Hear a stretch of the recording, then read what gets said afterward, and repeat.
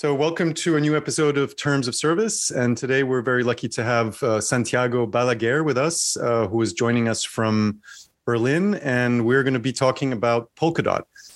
So, Santiago, could you please introduce yourself and tell us a little bit about your background and what you're doing these days? For sure. Thank you, Alex, very much for having me here. As you said very well, my name is Santiago. I'm actually originally from Argentina, although I'm right now living in Berlin.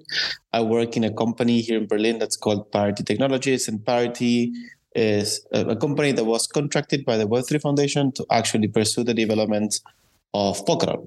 So I've been at this company for the last 3 years, and mainly what I do is I work with aspiring projects to become parachains or to provide any sort of infrastructure to the Polkadot ecosystem to help them build successfully and become, hopefully, successful projects in the future.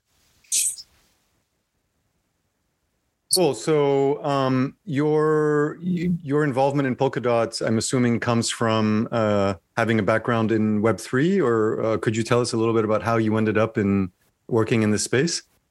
Yeah, that's a great question, actually, because the answer is no. I was not directly involved in Web3 in the past. In fact, I was when in Argentina, I was working into something very different. I worked at this company called Procter & Gamble for like 10 years.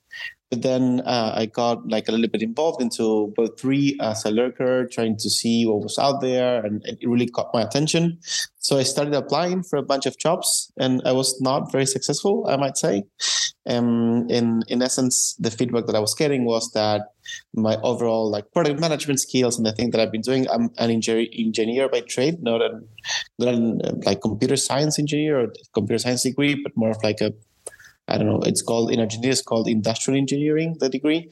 All of that was okay, but I lacked like a lot of like technical knowledge to be part of these companies. So I decided to study. I won a scholarship to study web development in Lisbon to sort of like close that gap a little bit, at least not to be afraid of GitHub, I'd say. And when I got that, I then managed to get a job actually as an intern. So I restarted my career all over again at Parity. And this was, like 3 years ago. I've heard of Parity mentioned a lot in different conversations around Web3. It seems like it's a company that has a big role in the development of some key things around Web3. Could you talk a little bit about Parity and where it comes from and what it is? Yeah, so Parity actually has been around for a very long time. Parity has been founded by Gavin Wood, amongst other people. Gavin is one of the co-founders of Ethereum as well. And back then, the very first thing that Parity did was developing an alternative client to Ethereum, right? So we had another node implementation for Ethereum. Ethereum is written in Go, and Parity just rewrote that implementation on Rust. In fact, this is a fun story that not a lot of people know, but there was this attack a couple of years ago called the Shanghai attack to the Ethereum network, where all the nodes that had the Go implementation of Ethereum went down. And if it weren't for that Parity Rust implementation that had back then around 20% of the network, Ethereum would have gone down, right? So thanks to the fact that this Parity node implementation didn't have that bug because of the way that it was written, the network kept on producing blocks. So that is where it started. And then Parity was commanded by, again, the Web3 Foundation to actually start building on Polkadot. And that is what it has been doing in the last, I'd say, like 5 years, more or less. Okay, so my sort of, maybe I have a not a clear picture of the origin of Polkadot. My understanding was that Gavin Wood, who was one of the co-founders of Ethereum, felt that the future of blockchains needed to be more multi-chain and decided to create Polkadot. But are you saying that Polkadot was more of came out of a request from the Web3 Foundation to develop a new blockchain, or what was that origin of Polkadot? Okay, yeah. So now these word structures get a little bit messy, but Web3 Foundation is also founded by Gav as well. And Gavin, when he was at Ethereum, he decided to build this network called Polkadot, which, as you said very well, is a network of interconnected blockchains. And that is when the foundation was created to actually like fulfill this mission. But the foundation itself hired Parity as another company for Parity to actually work on the development, right? But it's very true what you're saying. Gavin is the founder, one of the founders of the Polkadot network, which has this mission of connecting heterogeneous sovereign chains under this umbrella of shared security that we call Polkadot. Okay, cool. So I think maybe we can talk a little bit more about what Polkadot is. So from what I understand, one of the key characteristics of Polkadot is that it's essentially, as people refer to it as a layer zero, I think. Mm-hmm. So yeah, how does that work, and what's the sort of architecture of Polkadot? Yeah, this is where Polkadot is bringing this sort of like new idea to this blockchain world, right? So we came all the way from Bitcoin, which was a very I'm going to say simple, but not simple in terms of easy, simple in terms of what you can actually do with the network, which is this idea of like transferring balances from one place to another one in a completely trustless way, right? Bitcoin has had an uptime of 99.999%. Anybody can Google that, and it's absolutely amazing, in my opinion. Then Ethereum came with the same idea by saying, hey, why don't we add a layer of customizability to this network of peer computers and try to execute sovereign programs within one same ecosystem. And then Parity Polkadot came into play by saying, instead of doing this, why don't we go one extra mile, right? We'll go one extra step, and we try to connect sovereign chains themselves, right? So when we say that Polkadot is a layer zero, what we mean is that it's a center layer that connects a lot of layer one blockchains all together. And that is what we're trying to achieve. All these layer ones are fully heterogeneous. They have full control of what these blockchains actually do. And what Polkadot provides to this is a service of shared security and the possibility of all these chains to interconnect to each other. Actually, back then, when Ethereum was super, super popular, we're talking about 2017, 2018, the Polkadot was still not yet around. Of course, it was being developed, but it was not yet launched, a little bit before that, actually. People were actually forking Ethereum and running their own networks, right? So that is what they were trying to do in the past. But that has a very big problem. For these networks to be successfully decentralized and secure, you need you have a kickstart problem, right? You need to put a lot of capital, and you need to have a lot of community engagement to have fully decentralized network of computers or nodes that actually run your code, right? And that is very difficult to do. But at the same time, all these projects needed that extra bandwidth and that extra layer of customizability that your own blockchain gives you. And that is what Polkadot is trying to solve. So maybe you could, to dive into this idea a little bit more, could you describe how this relationship between layer 0 and layer 1 is different from the relationship between layer 1 and layer 2 in the Ethereum world, where I guess we would say Ethereum is a layer 1 and, for example, Optimism is a layer 2. Correct. How is that different from Polkadot and one of the, let's say, parachains that run on top of Polkadot? So the key difference here, Alex, is the way that information is being shared by these different layers, right? So the usual connection between layer 2s and Ethereum as a layer 1 on the Ethereum ecosystem is quite centralized today. This is a sequence of relayers that are controlled by the companies running these layer 2s. And that brings basically a point of failure to this architecture, right? Still a very interesting thing that we're seeing working out. And eventually, I think that these relayers will start to decentralize and try to go into that route. But as it is right now, Ethereum in itself has not been conceived as the place by which all of these layer 2s can finalize their own transactions and their own new states. On the other hand, Polkadot always had that idea from the very beginning, and that's the way that has been architecture from the get-go, with this idea of separating what we call block production and block finalization. So all these layer 1s are in charge of actually producing the blocks, right? They produce a block candidate, as we call it, and it's the job of the relay chain with all its network of validators to validate that block that's being produced by the parachain, as we call this layer ones, is a valid one. If it is, then it's finalized, and then the parachain can continue producing blocks. If it's not, then the parachain cannot continue producing blocks, and there's a dispute mechanism and things start like going on to understand what the root cause is. But the main difference here is where this is all coming from, right?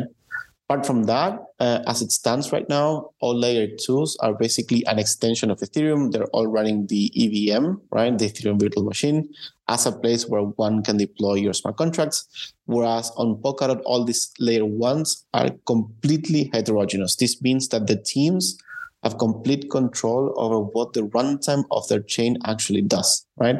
And this gives a whole new layer of customizability for teams looking inside of this. In fact, one of these chains that we have decided to be EVM compatible, right? So one of these parachains, it's called Moonbeam, and they just said, okay, for my runtime, I want to be fully EVM, and people can deploy Solidity smart contracts in there as if it were anything else. But a lot of others are not choosing this route. Okay, so maybe you could clarify something. You mentioned the word parachain. Yeah. Could you just describe a little bit more what the sort of the nomenclature is of all these different parts of the Polkadot ecosystem?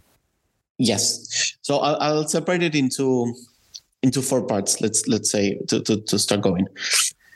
Polkadot is an ecosystem that's composed mainly of the Polkadot relay chain, which is this center layer 0 that gives off security and connectivity to all these parachains, and all the conjunction of parachains, all the ecosystem of parachains that are all these layer 1 blockchains connected to this relay chain. So when we say Polkadot, what we mean is relay chain plus parachains.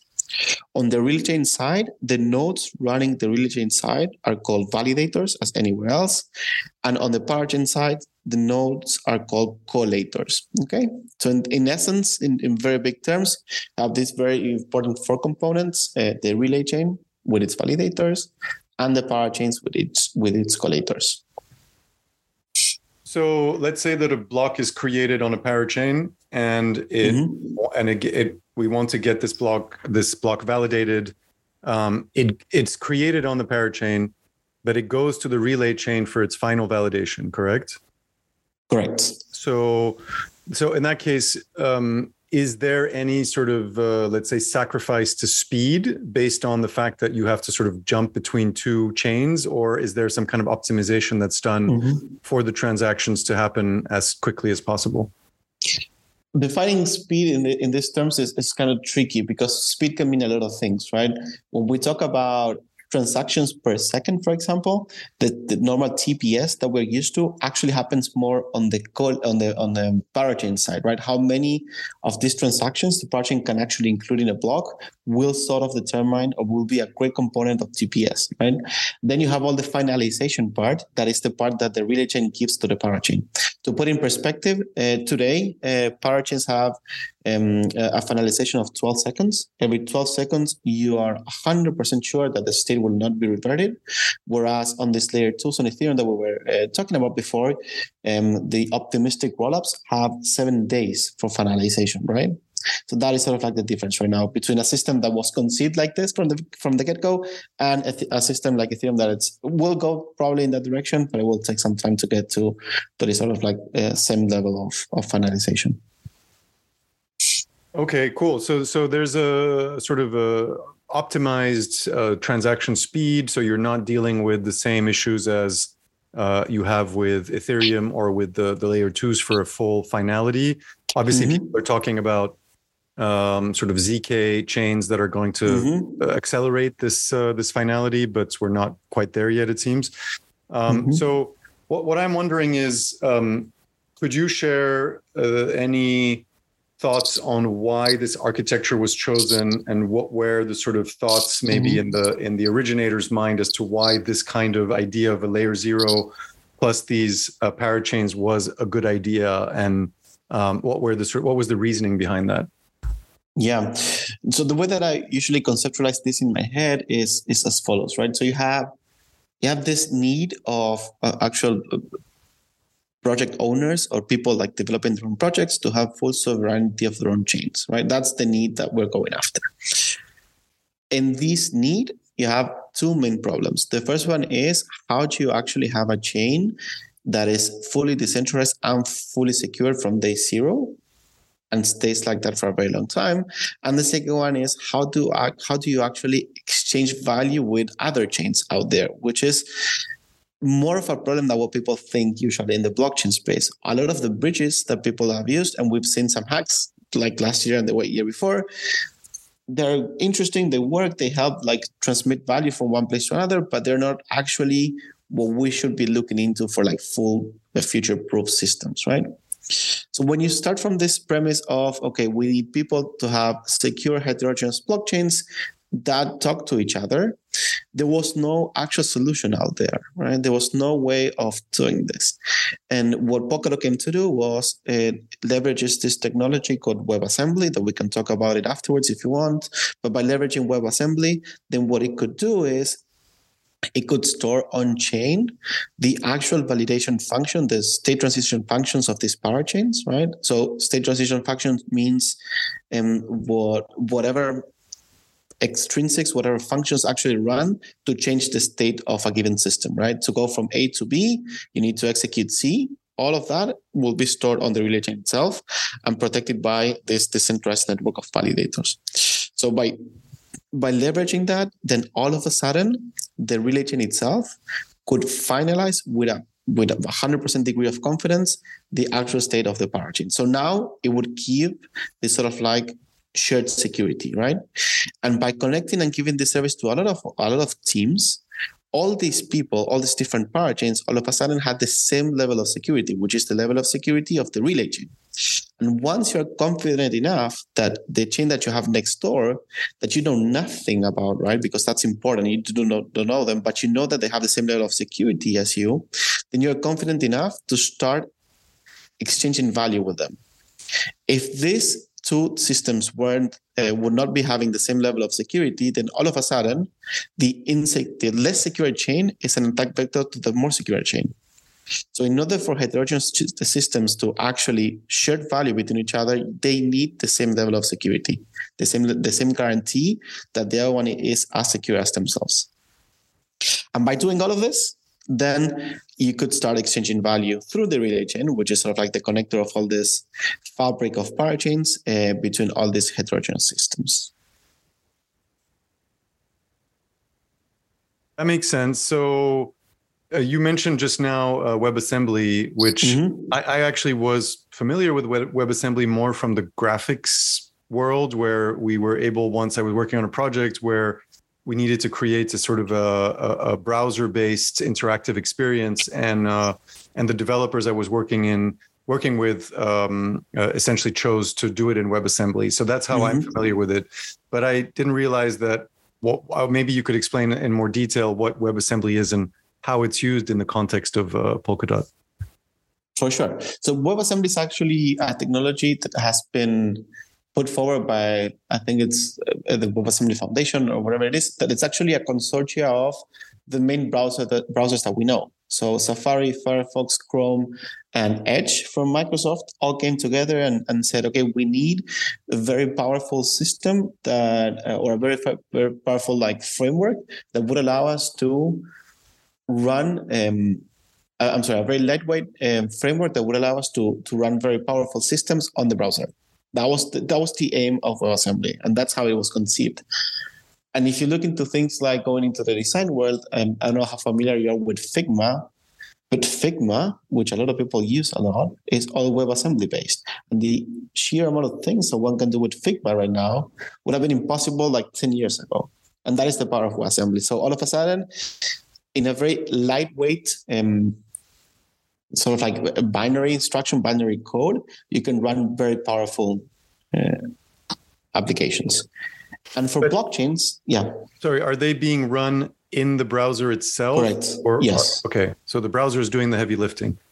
Yes. Okay. But again, this is done in a way that this WebAssembly does not need a lot of power to actually execute its outcome, right? It's very lightweight. And that is where the magic resides, right? And for blockchains, this is very important because all of a sudden, what this opened was the possibility of actually storing this on-chain. Storing anything on-chain is It's very expensive, right? One would need to avoid that at all costs as much as possible, because if not, this decentralized network of peers gets very, very bloated.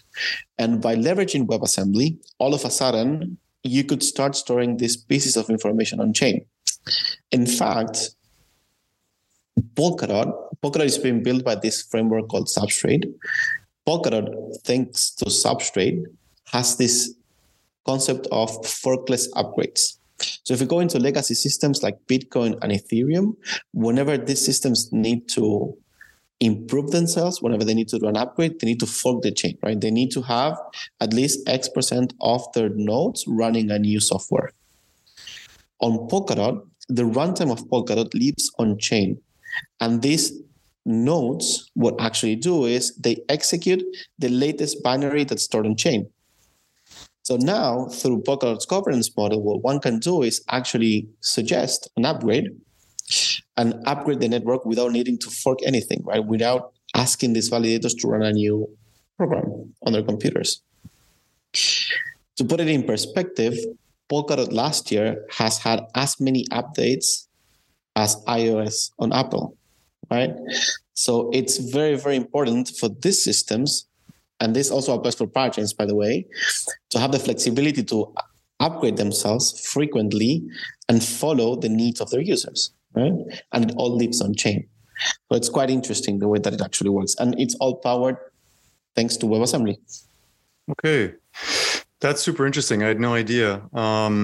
So another common term that I know people speak a lot about when speaking about Polkadot is, you mentioned it, is this programming language Rust, which is, yes, I think, somewhat more contemporary and flexible than some of the other languages like Solidity, for example. What were the defining factors to choose that language?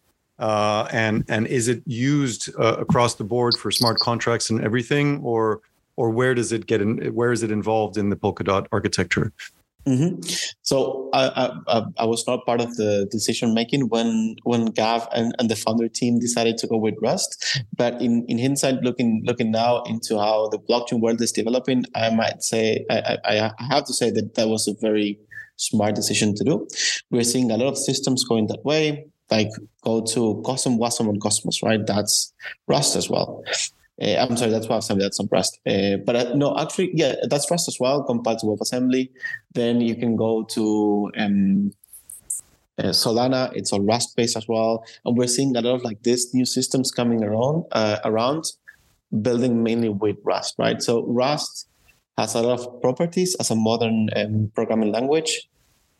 I'm speaking here from what I hear, but I'm not technical enough to describe the actual things. But it has to do with memory safety and things like that. That makes it a very secure programming language. And again, when you're dealing with decentralized systems, security is of the essence, and Rust can provide a very high level of security here for these programs, right? So that is why it was chosen back then, I think. And in hindsight, again, it's proven to be a very smart choice because a lot of systems are going into that direction. When it comes to building in the ecosystem,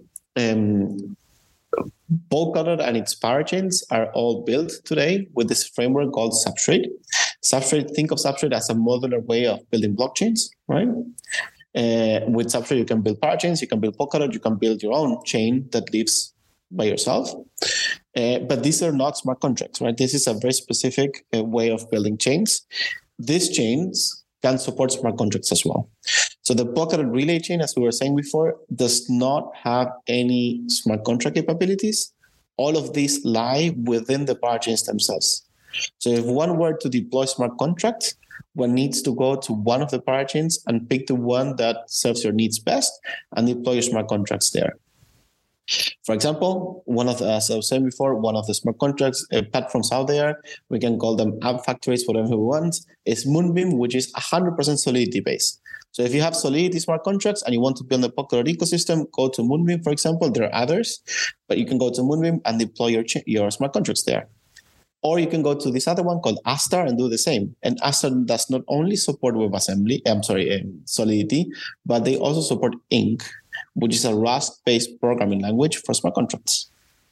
So the sort of like possibilities that one has to do things on Polkadot really occur on different levels of the stack, right? You could build your layer one if you have the capability and the need of doing that.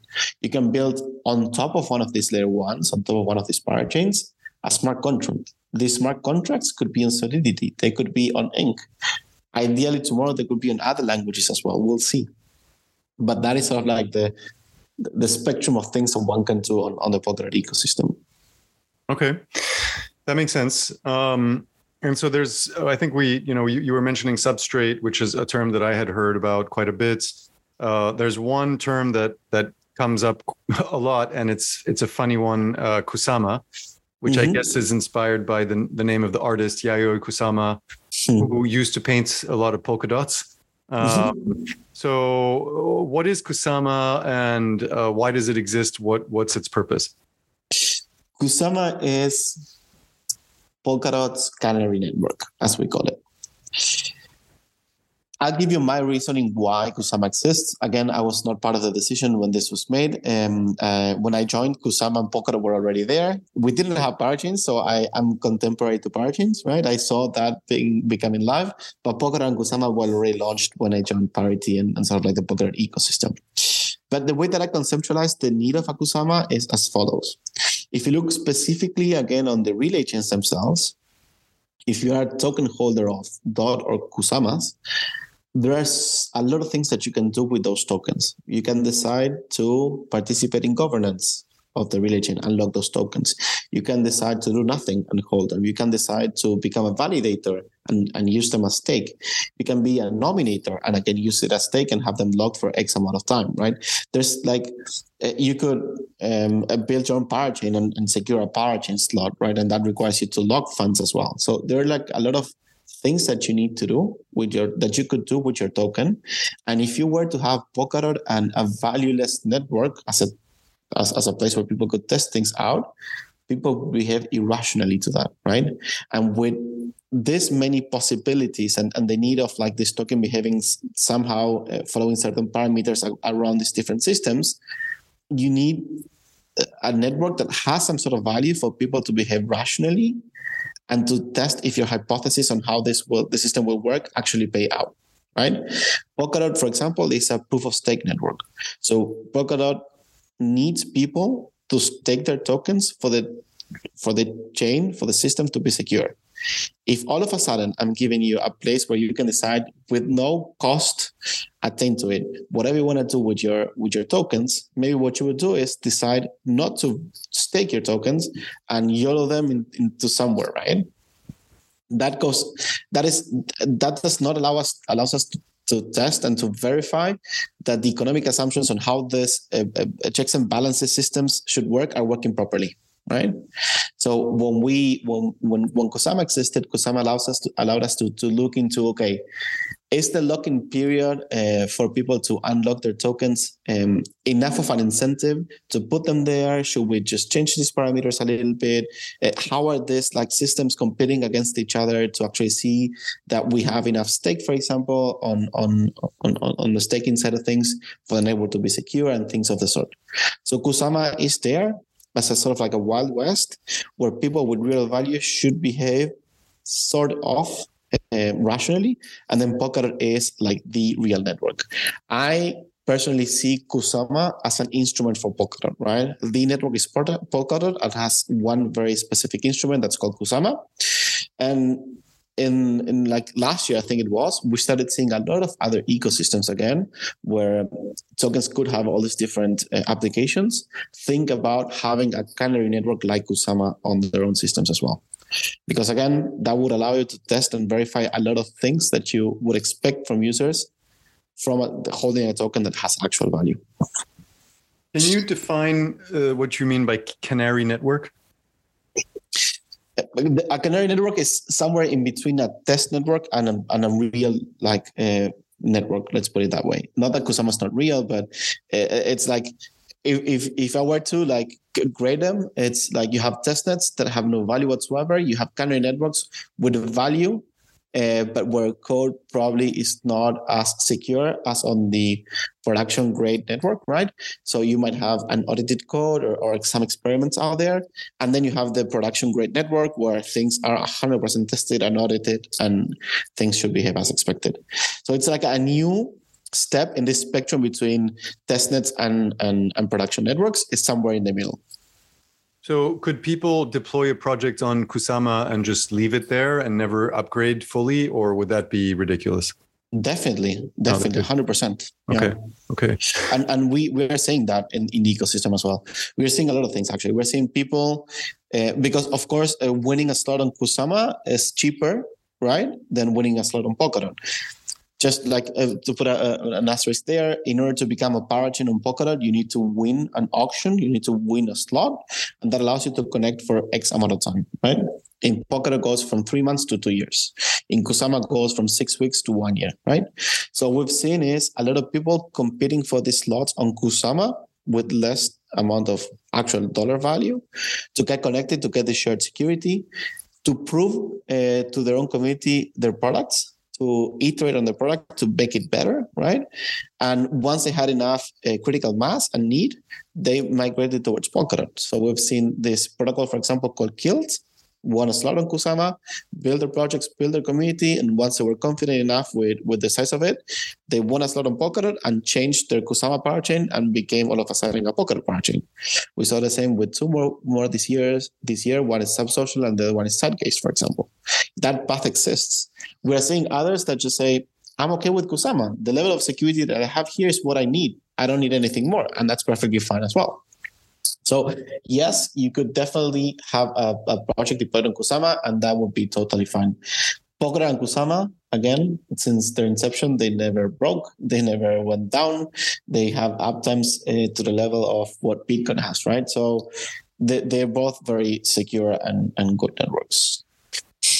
So when you say that, let's say you win an auction on Polkadot as a parachain, and you have, let's say, a 2-year slot, why is it designed to only give you these time frames? Is it because if your project, let's say, doesn't work, you're out? Or what is the reasoning for these like short windows? So actually, that's a very good question, because this is the first iteration of the way that people could potentially connect to the network, right? The entire concept behind all of this, what Polkadot is trying to give to the community is secure and highly available block space. So think of each block that the Polkadot network produces has a space for other chains to finalize their own blockchains and states, right? And post it there. We want that block space to be fully secure, fully available, and flexible. Right now, there's only one way of acquiring that block space, which is winning these auctions for a maximum of 2 years. But that is like the first iteration of the project. In the future, we would like to see a lot more things to be a lot more fluid, right? People could maybe try to get a slot for 10 years or for 1 month or on a per block basis, right? Saying, okay, I don't need to have finality every single block that I produce because of the value that I have of the project that I have. I could bundle 10, 20 blocks and then finalize them all together, right? So this sort of like flexibility is what the core team that builds the parachain protocol is actively working on. Right now, the only way of doing that is with this 3 months to 2 years sort of slots, but the whole roadmap is to have that a lot more flexible. In fact, the immediate next step that we have in terms of a roadmap is this thing that we call parathreads for now, could change the name afterwards, but it's this idea of you don't need to win a slot, but you can compete on like very, very small auctions to finalize a set of blocks on your end as well, right? So all this spectrum is what we're trying to cover. This is like the first iteration. Again, parachains on Polkadot, to put as a reference, have been there for like 1 year. 1 year and a half, actually, a little bit less than a half, but let's say a year and a half. And we already have like 50 parachains on Polkadot, right? If you compare it to a rollup, as we were doing at the very beginning, that's a lot more rollups than what Ethereum has today. Completely heterogeneous and sovereign themselves, right? So, we're gonna get there. That's part of the development that we're trying to do. So maybe it would be worth talking a little bit about some examples of parachains that are on Polkadot. You mentioned Moonbeam and a few others, but what are the types of projects that tend to come to Polkadot? Is it mostly DeFi or NFT or ReFi? What is the sort of range of projects, and what are some interesting ones you'd like to maybe use as examples? So there's a bit of everything, right? And sort of like the customizability that Substrate gives these projects allows them to build almost anything that they want, right? Of course, there are DeFi projects that do lending, borrowing, stable coins, and all of that. You have this smart contract platforms like Aster and Moonbeam, where people can deploy smart contracts and build whatever they want on top of them. Then you have things like Kilt that I mentioned before, which is all about identity. They produce this decentralized identity that any other parachain can consume as well, which is also very powerful, right? Now, all of a sudden, if you win a parachain slot on Polkadot and you want to offer decentralized identity to users, you don't need to build it yourself. You just consume what Kilt, your neighbor, is doing, right? Because Polkadot allows you to interoperate that way. Recently, we announced Mythical Games is coming to Polkadot as well. One of the first projects that they're bringing over, or one of the first games, is the one that has an NFL license, right? So we are talking about a bunch of users coming there. Then there's another project that I like a lot in the gaming space that's called Ayuna Network. The story behind the project is quite interesting because these guys, at their hearts, they are game developers, right? And they wanted to develop like cool games on blockchains. And right now, if you look at it, they're not like amazing things built, right? Yes, you could do them, you could use them, but there's nothing like of substance there. And what they did is they got Substrate and they just put in the Substrate code the ability to run a Unity and Unreal games on top of it, right? So now game developers that are using these tools or frameworks for years can deploy their games as there are on a Ayuna network. Same thing happens with Moonsama as well, that has a bunch of games, and they actually did what was very famous for them. They did an integration with with Minecraft, so you could run Minecraft on their chain as well. Another project that comes to mind is the Frequency parachain that's all about decentralized social, and they have this protocol called MiWi that's coming to them that has I don't remember how many users. So really, the spectrum of things that are being built in Polkadot is quite high. Okay, and do you see this like a sort of interest in building parachains is something that comes from a specific subset of people that are interested in the Polkadot ecosystem? Is like what attracts people aside from obviously the let's say the functionality of Polkadot that we've been talking about with the relay chain and the security that comes from that? Are there other factors that are attractive to people to come to Polkadot, such as community, for example, or other things that make it maybe more attractive than another, let's say, environment like another blockchain? Yes, 100%. I think that Polkadot community is a very serious community, I'd say, and the way that, or sort of like the conversations that I always have with these teams is that when they decide on Polkadot is because they want their projects to be here in the future, right? Polkadot has this nuance of being a future-proof system. The ability to upgrade itself, all these things that have been announced as well recently with the token morphing into software and not being a security, and all the work that's being done in the background. It's so that people have the confidence that Polkadot is here to stay, right? Polkadot is not trying to ride any short-term wave, but rather be there building long-lasting protocols. And that is something that these builders value a lot, more than anything when you build your own chain, right? Because building your own chain requires today, and it will probably get better in the future, but today requires a bit more effort than building a smart contract. And when you decide to embark into this, you're trying to get your project to be there for a very long time. And this future-proofness that Polkadot has, I think that besides everything that we talked of the shared security and interoperability and all of that, I think it's a very big deciding factor to all of these teams. Okay. So one of the things that this is like maybe a let's say blue sky question, but Yeah. like knowing this is something I've been asking myself since I discovered Polkadot maybe a year or two ago. I've been sort of listening to people talk about it and listening to you talk about it. It seems to me that Polkadot has a lot of advantages and a very smart architecture that, as you said, is future-proof, that's pretty fast and has the ability to be quite flexible with between Kusama and the main Polkadot chain. Sort of what are the things that make what are the things that will make Polkadot grow more, considering that it has all these advantages? Because, you know, just from I'm not a developer. I don't spend a ton of time like looking at what's going on in the development fields. But I feel like if I look at, for example, Tezos or other blockchains, they seem to be getting a lot of like marketing and communication around, whereas Polkadot seems to be a little bit more maybe developer focused and less popular in the people's mindsets, even though it does seem to a certain extent to have a lot of advantages over the other blockchains. So what do you think it would take for more people to become aware of it and to use it more?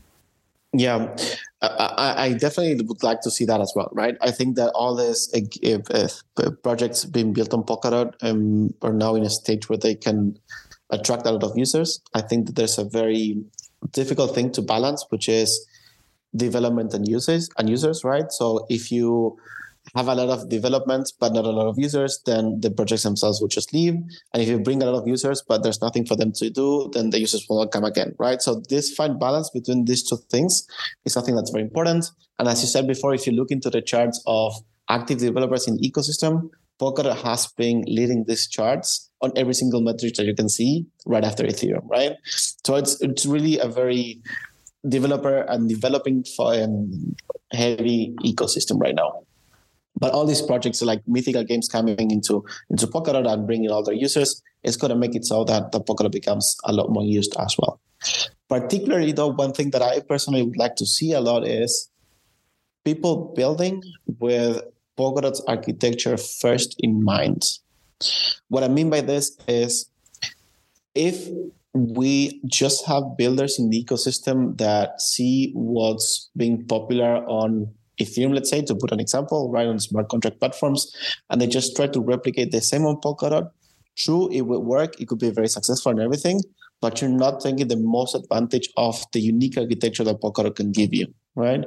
Polkadot will have, in the long run, in my opinion, a very nice use case of all this fabric of interconnected heterogeneous chains being used all at the same time, right? And each one of these being super productive into their own developments.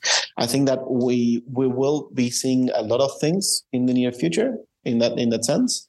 But also all these other projects, as I was saying before, coming into fruition.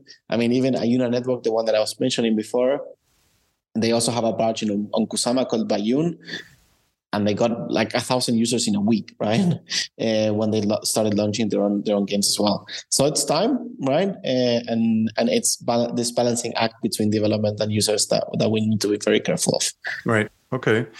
If somebody wants to become involved in Polkadot, for example, and become a validator or something like that, what is it? Do you need to just sort of stake some dots, or do you have to run a node? Like, how does that work exactly? Yeah, so there's Polkadot has this when it comes to staking specifically, Polkadot has this very unique proposition called nominated proof of stake. It's not only proof of stake, so different to Ethereum where you need 32 ETH to run a node. On Polkadot, the amount of stake that you need to actually run a node depends on what other nodes have, right? So it just picks the top X%. I don't remember right now the actual number, and that is actually changing, but whatever number it is. But if you're not an active validator, you can be a nominator, right? And you can nominate from one dot. So if you just have one dot and want to start earning stake on that, you can delegate that dot to one of these nominating pools, and the pool will start giving you rewards. If you want to be a direct nominator, you can do that as well. If you want to be a validator, you can do that as well. Each of these steps require a bit more stake, but in essence, if you want to start earning rewards on your dot by participating on the network security from one dot, you can already do it. And does that require you running a node, or do you just use tools? Yeah. So if you want to be a validator, yes, you need to run a node. But if you want to be a nominator, or if you want to delegate your tokens to a nomination pool, you don't need to run a node.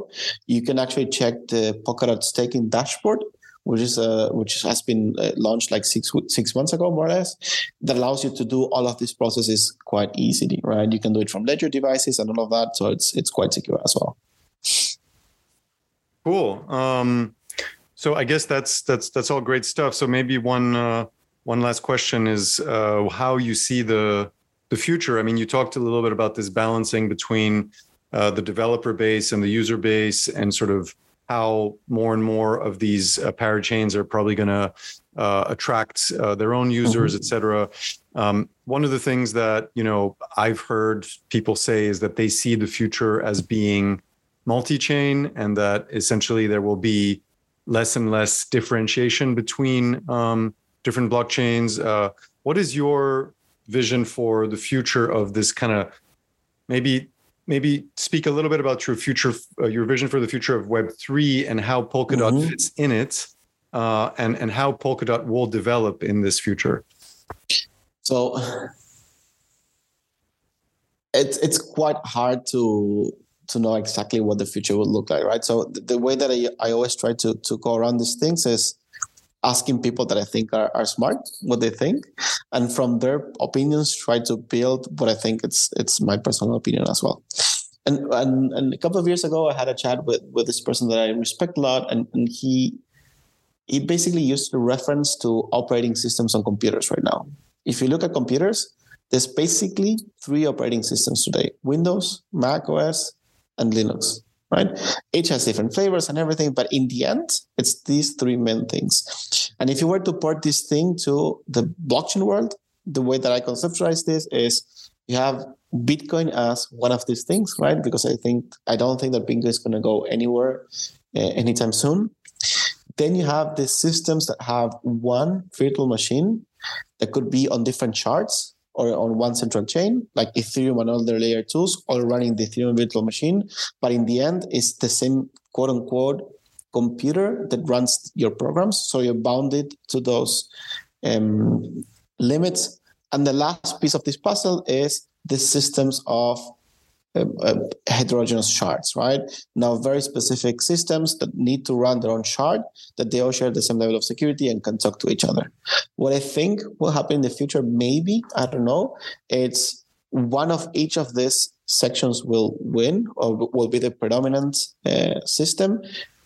The winner of all this, each winner of all these 3 possibilities are going to be very tightly connected to one another in very secure ways. And the rest of the things that we see out there will align into these things. They will either become a smart contract on this sharded 1 VM system, or they become part of a parachain, let's say on Polkadot or any other multi-sharded system, right? And if you look at it, right, from the most successful ecosystems, it sort of like makes sense. Bitcoin in itself, there's no real competition for systems like Bitcoin, like sort of like Bitcoin is Bitcoin. Then if you go to this 1 VM in one or multiple shards, you have Ethereum as the main leader, but then you have things like Solana, like Cardano, like things of the sort that try to do that same thing. And then if you go into multi-sharded systems, you have Avalanche, you have Polkadot, you have Cosmos, you have this sort of things, right? And personally, the way that I view it is in these multi-sharded systems, shared security and decentralized interoperability between the systems is going to be what's going to be the deciding factor here. I do think that Polkadot is front running that, or is sort of like leading that charge.